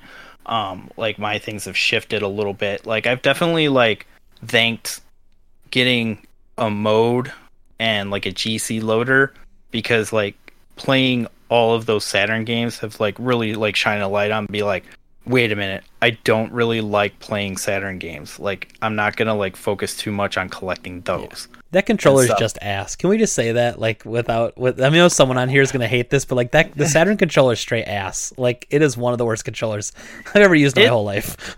Well, and that's kind of the thing too. Is like a lot of people like they log those games. I'm like, those are early 3D games, and like the one games that are really standing out, like the ones that are platformers and stuff, like those are good. But yeah, like Nights into Dreams is like an okay game. Like I guess you'd have to have played it when it first came out to have some sort of attachment to it. Yeah, like I can see like how good it is, and that's kind of the thing. It's like I didn't have a Saturn growing up. Like I remember when the Saturn came out, and I remember like going to Sears and it was on clearance, and like I was like, oh, I wish I had a job because then I would buy it, because I didn't have a job at the time. But now I've been switching a little bit. So what I've been doing is I've been focusing on getting like ads are one thing that I've been getting, like little trinkets and stuff. But I found merchandise and stuff. So I got a full set. I'm missing the comforter, but I have the Mario and Zelda bed sheets with the pillowcases and stuff. Like excellent. I found those for like really cheap, because now like if you look it up on eBay and stuff, those are expensive now. Like even just like the pillowcase is like $100. So like I found a full set for like $20 to $30 or something like that. Just like getting random stuff like that. So like I have the Zelda board game. I've been looking into PC games as well, which is getting expensive. Those are really expensive too. So like I've got almost every single PC game that I could want. There's one that I'm looking for. It's called Jones in the Fast Lane. It's by Sierra, and every time that one goes up on eBay, like it goes for over $200. I'm like, I can't spend that much money, because I know, like, basically what I've been doing, like, I have no shame on this. I buy those PC games because the boxes look cool. Yeah, dude, I'm totally with you on that. Especially like the Sierra point and click stuff, or like I'm a sucker. One PC game that eludes me from my collection is Maniac Mansion. And sounds expensive. Yeah, it's one of my all-time favorite games, and I don't even care what version I get, really. I don't care if it's on CD, I don't care if it's floppy, and apparently neither does anybody else, because they're all expensive. But I had a chance to get it years ago, and I owned it in high school, and I remember installing it on one of the PCs in my high school, and I don't ever know what happened to it. Maybe I'll have to go back to my parents' house sometime soon and like just one final, rummage. Go through the attic in the basement, yeah. That's what happened with me. Like I had Jones in the Fast Lane. I had Leisure Suit Larry 6. So like I made sure to go buy that game. I got the certain like PC games. So I made sure to get the Oregon Trail one with the crazy like frontier guy on the front. That was hard to track down. I was like, I'll pay $100 for that one, because like that one's cool. But yeah, like most of the time, like I found like if you find in Europe too, like the Europe versions are significantly cheaper. Like Grim Fandango, like for a while was like a very expensive game in the US, but I found it in Europe. It was like from Germany or something like that. So it was still in English, but it had like Dutch or something like that in the second line. It's like a bilingual thing, but it still says Grim Fandango on the side, on the spine and stuff. Like no one would ever know that it like, and the box is a little bit shorter, but that's it. And then like I found a copy of Full Throttle sealed. Nice. Because it's a Mac version, but I think all Lucasfilms, they contain the Windows and the Mac version on it. Because I know Diablo, like all the Blizzard ones, they work on both Mac and Blizzard did do that. I wonder about that. Yeah, that I'm not sure of. Yeah, so like I got like Full Throttle because like these Tim Schafer games like are expensive too, and so like the last thing that I added to the collection was SimCity 2000, because that was one on my list, and I got a copy of Windows 98. Windows 98 upgrade. I was nice. But Yeah, like I mean PC games, and then the other thing that I've been collecting like crazy are laser discs. I have seen some of your pictures about those. I could never get into it, but I really respect that hustle, man. Well, like, cause that was the one thing. It's like I came across a laser disc at a thrift store, and at the time, I didn't think anything of it. I was like, whatever. And so I told my friend, because like my friend was like looking for one at the time. And I was like, hey man, like I found a laser disc player for like $15. It comes with a remote. It looks to be in good shape. So he bought his, and then finally I was like, man, you know what? I would like a laser disc system. So like I was like looking on Craigslist because if you look on Craigslist, sometimes you can get a good deal. So I found like a whole Panasonic uh a Panasonic stereo system, like the big tall 90s like floor speakers Oh yeah, with yeah. fire and everything like that within the glass case that says Pioneer on it, and like with a cassette deck and stuff, and mine's a laser karaoke, so it's a karaoke machine.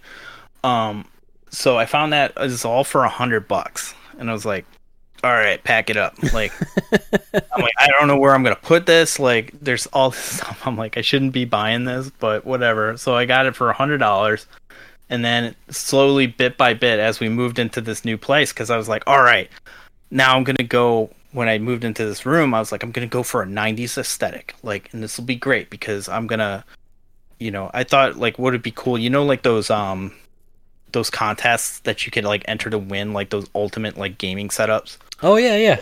Magazines. I'm like, wouldn't it be cool to just like track down all the parts and rebuild that? Wouldn't that be cool? And then I was like, wait a minute, I'm stupid. Like I shouldn't be doing any of this stuff. It's very expensive. Like probably some of this stuff doesn't even work. And sure enough, like the amplifier didn't work, and like the cassette deck didn't work, and the CD player didn't work, but the Laserdisc did. So I eventually just kind of just like sold off the floor speakers and the cabinet and stuff, and then I donated the rest. But I kept the Laserdisc, and so like that's what I've been doing. I was catching up the Laserdiscs, and one of the first ones I added was the Wizard on Laserdisc. Appropriately so. Yeah, because that was the one thing. It's like every time that I'm doing these videos, I go all Scott the Woz, and like I have to have like everything available for it, which is a really bad business proposition. If you're a smaller YouTuber and you're listening to this, don't do what I did, because you will never ever make your money back. Like the only thing that I found out was the only thing that actually paid off was the Atari VCS video, because everybody told me that was a scam. Yep. And that paid off big time. So like it paid. What's funny about that is so I never thought it was a scam, but I knew that thing was gonna be basically what it was, and like it was hard to convince people because the Atari name holds a lot of emotion for a lot of people, and so I didn't want to disappoint people, but it's like, man, like this just, anytime you got something that's funded this way, essentially by a company that's not even the original company, like it's just a company owns the naming rights, all that sort of stuff. But that you covered all that jazz. But yeah, there's like people have so much love for that, and like you don't want to take it away from them. Like I don't want to steal someone's joy. But well, and that was the kind of thing too. Is like I had perfect expectations like going into this. I was like, well, I'm looking at it. I'm like, I'm just gonna buy it because I'm not expecting it to be like a PS4 competitor or whatever. At the very least, it'll be a really nice looking PC. Like, that's all I'm looking forward to it. And sure enough, that's like what happened to it. Like, it came out, it's not ready at launch. Like they're still working some, you still can't turn it on with the Bluetooth controller, I don't think. So you still have to like wirely turn it on. Like it's not done. Like it's not done. It's a total like because I'm in their Discord and stuff, and like they're coming out with these videos and like video games and stuff like that. They got developers on board and everything, so like they're getting there, but it's like I think there's only like 2 or 3 people actually like working on the system itself, and I think that's the reason like why it's moving so slow. Yeah, because like it was supposed to come out at like the end of March, and like I think they quietly like delayed it I don't think they actually came out and said it was delayed. But sorry, go ahead. Well, yeah, I was just gonna say, like, I don't know like when this is gonna come out, but it's still kind of like iffy. Well, and if you're going to have a delay like that, I mean, you pretty much have the ultimate excuse this last year. You know, like you can just say, hey, you know, the pandemic, you know, so I mean, it's kind of a get out of jail free card for developers anyway. Yeah. And that's kind of the thing too. It's like, I understand like with these, like the Atari VCS, the Intellivision Amico and everything like that, like those two like systems are just like a lightning rod for like just everybody to just come out of the woodwork and stuff like that and just like rile you up and stuff. Like I got so many like just nasty comments on that Atari VCS video. You know, they're like, "Oh, you got scammed and everything," and I was like, oh, "Actually, like based off of the revenue, like I paid for the Atari VCS. I'm sorry, but you paid for it. Thanks. I appreciate it." So, like, but yeah, like too many people like come out in the air and they're like, "Oh, we told you it was a scam in the first place." I was like, "Listen, like if anybody who bought this thinking that this is going to be like a game changer or something like that, like never did Atari ever like say that it was going to be a game changer."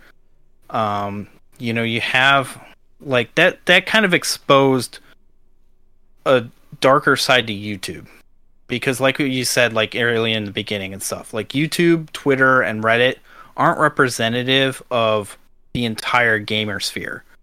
Like they represent like maybe the 1% of gamers. So like their opinions and stuff like that, like yeah, they hold weight and stuff because they get, you know, thousands of views and stuff, or, you know, retweets, but that view is still a very minority opinion. And I think it was really telling, because a lot of people, they just hated on the VCS, and they're like, "This is a scam. This, you know, who needs another system? You know, like we got the PlayStation 4, we got the Nintendo Switch, we got the Xbox One. Like we're done. We don't need any more systems. Stop. Like you can't do it." And then the Amico comes along, and people are like, "Hey, you know," and these are the same people who tore apart the VCS saying that it was a scam, and they're like, "The Amico, I like the Amico. It's the greatest system ever. Like we all should, you know, want the Amico and stuff." And I was like, what could be, you know, the reason why everybody's kind of like going soft on the Amico and not as, you know, hard as they did on the VCS? And sure enough, it's like it's Tommy Tallarico that's actually like doing this, because like he's putting a face to it and stuff. Like I think you'd be hard pressed to point out who's behind the Atari VCS in a crowd. Like I don't know who they are. Well, and that's something that I talk about with he's actually going to be on Friday with me, Mike, to talk about the Days Gone thing. But you know, we talk about that a lot, like that sort of like hive mentality, and like everyone just kind of picks an opinion and follows it. And the initial opinion was that the Atari was going to flop and it was going to be a ripoff. That maintained like throughout the narrative. That was the narrative, like the whole lifespan of that. And to be fair, like I was one of those people, like I gave my opinion on it and I thought, well, I don't think it's going to be a ripoff. I think it's real, because so many people didn't even think it was going to be real. I'm like, well, I think it's real. I think it's going to ship, but is it going to be what people want? And I'm glad that it shipped. Like I'll be the first to say that, you know, people put their hard-earned money down on that. I'm glad they got their product. Like it doesn't matter. I'm not going to buy one, but you know, I'm glad that someone did and someone's going to enjoy it. But there's like this weird hive mentality of somebody, you know, says it's bad, and they're at the top of the pyramid, and then all the five like less popular than them but more popular than most people take that opinion, and then they spread it to five people, and then all of a sudden the whole, like, I guess I don't even know what to call it. Like it's not games journalism. I guess it's game opinionism. It's just like all has the same opinion, and then that same opinion was that the Atari VCS was going to suck. And when the Amico was like coming out, everyone was just instantly was like, this is the coolest thing ever, just like you said. And that was exactly what I thought. And I thought, interesting how it's basically the same sort of thing.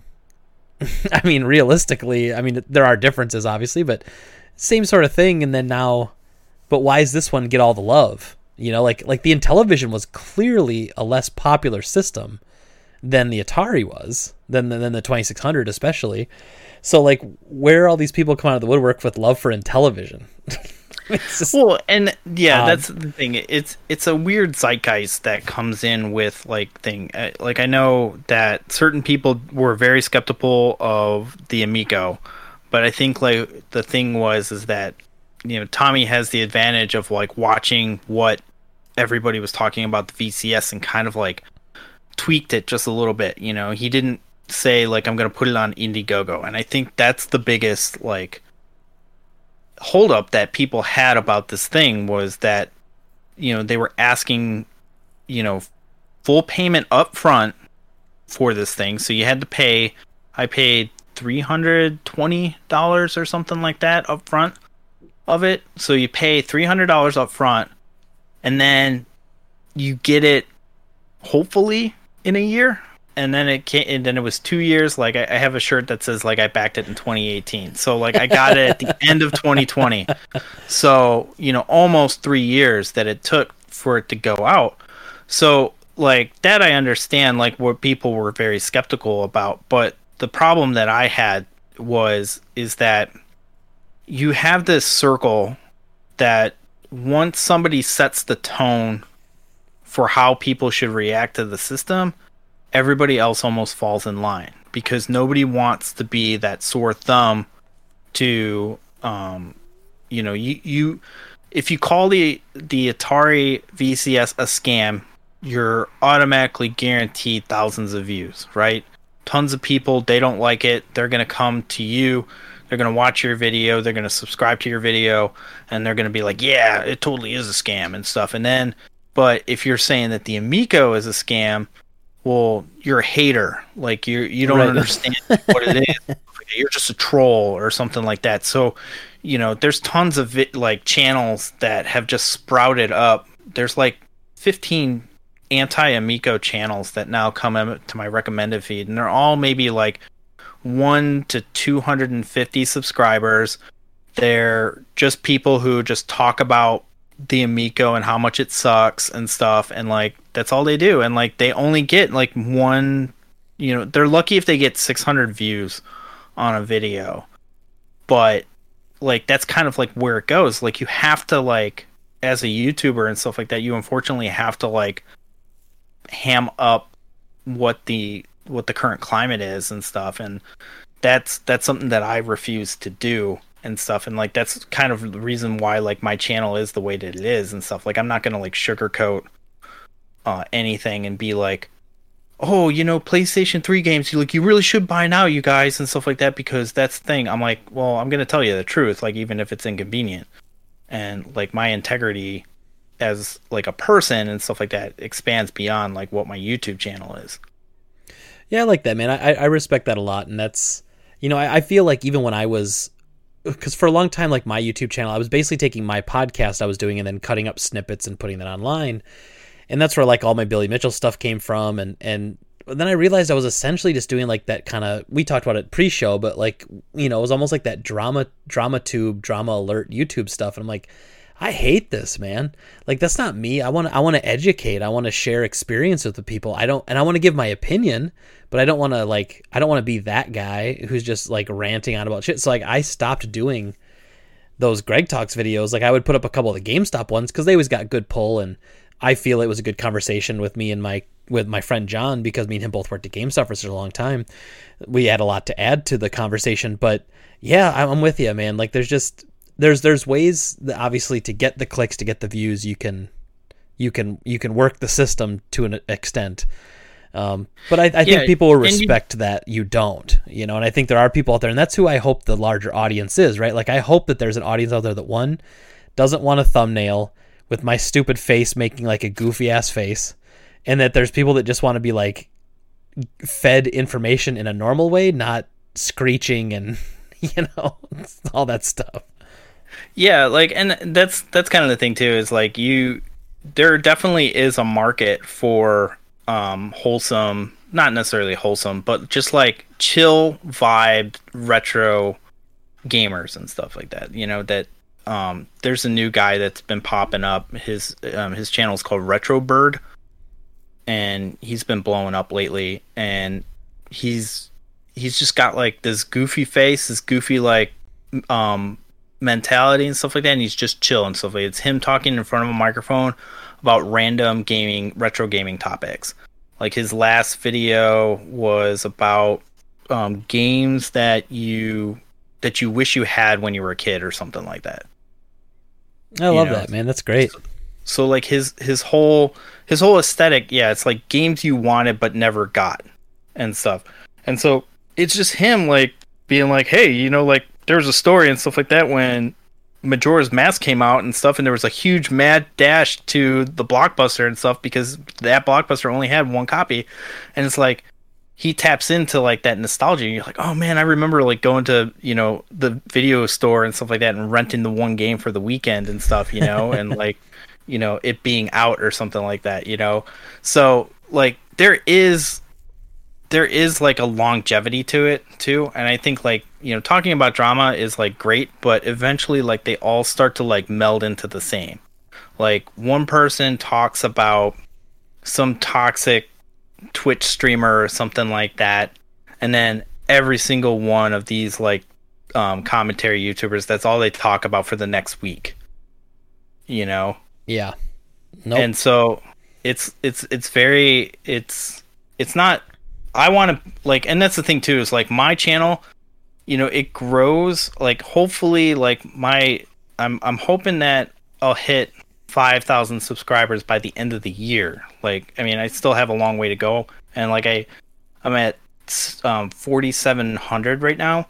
So I think like I could definitely get there by June if I really push it. But also what's cool about it is like each subscriber that comes into my channel, like I feel like I've earned them organically, and they're the ones who actually want to watch my videos and stuff. And like, yep, that's more important for me, is like more engagement and stuff like that on my things. Because like that video that I put out last week about Chicago and the Grand Theft Auto thing, like that bombed. And I think it's because the analytics on it were like, the reach was like significantly lower than my other videos. Like 2.9 thousand, like 3,000 impressions that I got on this video. And then let's see what this most recent one is, because I don't know if it'll tell you right away. 1.4 thousand impressions in the first couple hours here. Yeah. First 5 hours. Now, did you put Grand Theft Auto 6 in the title? Because that probably would have got you 1 million views in like 5 seconds. Maybe I'll change it up or something like that. But like, that's what I want to do. I want to do these local pixels things, and like that's like my next, like, trying to break that out. But it's a process and stuff that you, unfortunately, like with YouTube and stuff, like I've learned is like, because I actually watch other channels and stuff, like some YouTubers, like they just put out YouTube videos and then they don't watch YouTube. And like what I find is, like, if I find like a guy or, you know, any person that I find on YouTube and I like their content, then I'll go and like I'll binge the rest of their content. You know, I'll be like, man, I really like this video because it was recommended to me and stuff. And I'm like, what else do they have? And I'll just like go through everything.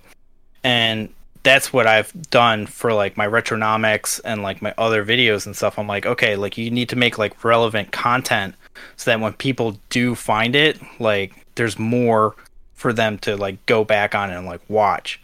And then also like they can subscribe because they know it's not just like a one-off video. Yeah, and I think that's one thing I will say about my channel that I do the drop rate with the guys is that we're not a team of people making content. We're 3 guys making content for one channel. So there's no cohesion there, and this isn't a rip on it at all. So if those guys are listening, like I'm not dogging our process, because we're getting close to 10,000 subs, which has been like our goal forever, and that's fine. I think we're gonna hit 9,000 soon, so we're getting there. But like, you know, like Jordan will do a bunch of these Tony Hawk custom skate park videos. And it's just him being chill, playing through these custom-made parks, and they get hundreds of views, and it does really well. Well, I don't play that, so I put up some videos of like some of the Mythic Plus raids I'm doing in World of Warcraft, and I'll get so many thumbs down on those videos because it's from his Tony Hawk people. And they're like, I don't. What's this World of Warcraft shit? I don't want to watch this. And then I'll put up some Monster Hunter videos, and people will like those, but the people who like my Monster Hunter ones don't like my World of Warcraft ones, and those people don't like the Tony Hawk ones. So it's almost like we're fighting for our audience. Like what you're doing is you're like, I really respect what you're saying there, where you're really building like a cohesive channel where one video will lead them into the rest of your content. As to where we're still doing like you throw everything at the wall and see what sticks, and I think eventually there's going to be a reckoning on my channel that way, where like we're going to have to come to an understanding, like what's our goal for the channel? Like, is it just literally the drop rate where we're just dropping whatever we want to play on there, or do we want to grow it through like targeted, and even if it's just indie games, like you can do that. You can say, well, our whole channel is about playing 5 indie games every week. That would work, as opposed to like, well, this, like right now, I mean, and it's during the pandemic, we're all just trying to get content out any way we can. Like, I can't speak for you because I know you've got your system. I know you've scaled back a little bit because you were trying to do one a week, I think, right now you're doing one every other.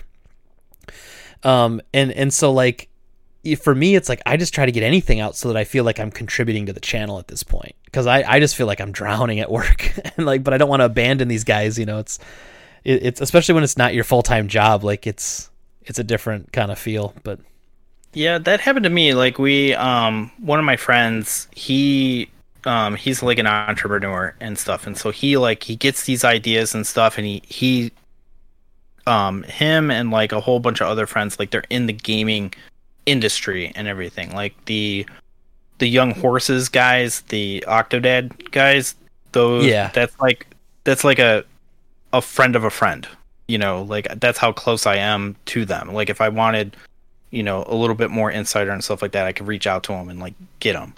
Like, so I know a little bit more about that, but like we started this thing before I did the YouTube.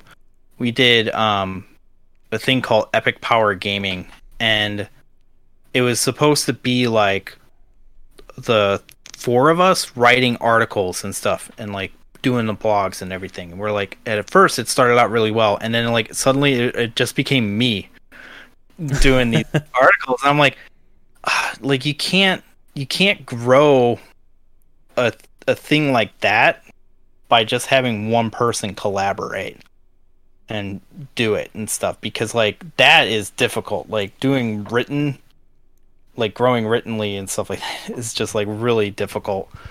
And so like, yeah, I know like what happens like when you have like a collaborative effort like that, and like you feel that you're not pulling your weight, because that's always tough. But like that's why I like doing the YouTube channel by myself, is because like, man, if I'm not feeling it, I'm just not feeling it. But it still makes me feel guilty, though. Right. Yeah, I think naturally you just feel guilty anyway. Yeah. Well, let me tell you, man, I could talk to you for hours. We'll have to do another one. Yeah, for sure, man. I was just gonna say, promise me you'll come back and we'll do another one. We'll talk some more turkey, because I have to know. I'm curious to know when this bubble deflates / bursts, because it's not sustainable, the growth it's at right now. And so I'm very curious, because this is one thing I wanted to say to you too. As someone I've had my own store for 10 years, and I worked for GameStop for 11 years before that. So I've literally been selling video games for 21 years. We're in completely uncharted waters right now. Like the cyclical nature of this business, the ebbs and flows, it's upside down and backwards. There is no, like, I don't think anybody's can predict what's going to happen right now. And it's not even just video games, it's all collectibles. I have a friend who owns a comic book shop, same sort of thing. Like, it is just nuts. So I'll have you back on once. I don't know if it's once we see like the horizon. Let's talk in June. I'll do $1 bet and say that by June we should see prices like start to level out. I like that. I like that. We'll let's plan for that, and we'll do like a recap in June. So before I let you go though, again, give your plug your socials, plug your YouTube channel, and we'll get you out of here. Awesome. Well, I mean, you can search Super Nintendo on YouTube. like now I've managed to do enough SEO to where it doesn't say, "Did you mean Super Nintendo?" So that's always good. But if you want to get like direct, you can follow me on Twitter and Instagram at Sniktendo, SNIKTENDO, because Super Nintendo was taken. But yeah, Sniktendo, it works, and then like that has the link in my bio and everything like that to the channel and stuff. So I post more on Twitter than I do on Instagram. I'm building out furniture and stuff so that I can have like a dedicated like a place to shoot photos. But for now, like yeah, Twitter and Instagram are my only guys here. Nice. And to the audience out there, I can guarantee you his videos are better than Dreamcast Guy's videos. So sorry, I just take a cheap shot at him anytime I can. So Nick, man, thank you so much. This was super fun, and like I had mentioned in the pre-show, like I had to work today and we got just slammed with trades. Like I literally bought $5,000 worth of trades today in one day. Oh, wow. It's one of those days, like, it was crazy. And so whenever I have a day like that, because I wanted to think out more questions for you, and help guide the conversation, and I'm like, I just need, like, an hour of quiet time today to, like, get this done, and I didn't even have it. So then I got to the point, like, man, should I just message him, and should I just push it back? And I'm like, oh, I didn't. I'm so glad I didn't, because this was awesome. So I just wanted to say thank you again for coming on, and again, Super Nintendo, look it up on YouTube. Find him on Twitter. You're one of my favorite people to talk to on Twitter, man. And I don't know if you're planning this year, but I am going to Midwest Gaming Classic this year in November. I think I will be there because I have tickets left over from last year. So I think we'll go. I was thinking about going to Too Many Games, but that's going to be like too close up to the Midwest Gaming. I don't know if I'm going to be able to do that one, but I definitely want to do the Midwest Gaming Classic. Yeah, I decided this year so we're actually closing the store for that weekend, and I'm going to take the staff down as like a staff party, kind of like that'd be awesome. Technically we call it a team building exercise, so that can deduct it on my taxes. But yeah, no, it's smart business, man. Yeah, but it'll be cool because ultimately though, we are going to check it out and decide if we want to have a booth down there. But it's so hard to do a booth down there right now, knowing that I have to shut down a weekend to do it, because the money I would make down there is the same money I make in a weekend being open, now that we've breached the every customer now. Like, it used to be we were a game store for like game collectors and stuff, but now, like, I guarantee when we close that weekend, we're just gonna have a bunch of irritated people that just didn't know that we were closed, because they don't know about game conventions. They don't care. They're just moms with kids who want to buy games, and so that sucks. We'll have to give them like a whole month notice that we're gonna be closed. But it's also kind of a thank you to my crew too, because they've just been busting ass during all this, and as you can imagine, not every customer has been super pleasant over the last year. I can imagine like working retail in a pandemic is no bueno. Like, I know that especially like up in Wisconsin, like there's certain patches where it might like it doesn't exist up there apparently. The further north you get, it definitely, and they're more spaced out, and it's but when you get a lot of tourists, especially like the Door County area, I was like, man, you guys get so many people driving up from Chicago, Milwaukee to this area, like you'd want to be really careful, you'd think, But yeah, I mean, like, good times. It is what it is and stuff, like, and hopefully people get vaccinated and everything. Like, I've been vaccinated for a month, so nice. Same here, actually. I'm officially good to go, and my whole family, my wife had her shot. She's just waiting for like the grace period or whatever, I guess you'd call it. Yeah. And so I think we'll be able to get together for Mother's Day, which would be nice. So that'd be great. Yeah, like right now, like my wife's birthday is this Friday, so we have like a handful of people who are all vaccinated and stuff. So we're gonna go to the Temperance Brewery and hang out and stuff. So it'll be the first time in a year that we've actually been like in the vicinity of each other. Nice. Yeah, I don't know when I'm gonna return to indoor dining. I may never. I really like eating at home now. Just getting everything delivered. We haven't like eaten indoors yet. The closest that we've gotten is like they have like an outdoor canopy with like heaters and stuff, but that's as close as we're gonna get right now. Like, we're not, maybe next year or something like that. Yeah, we're really in no hurry to like eat at a restaurant.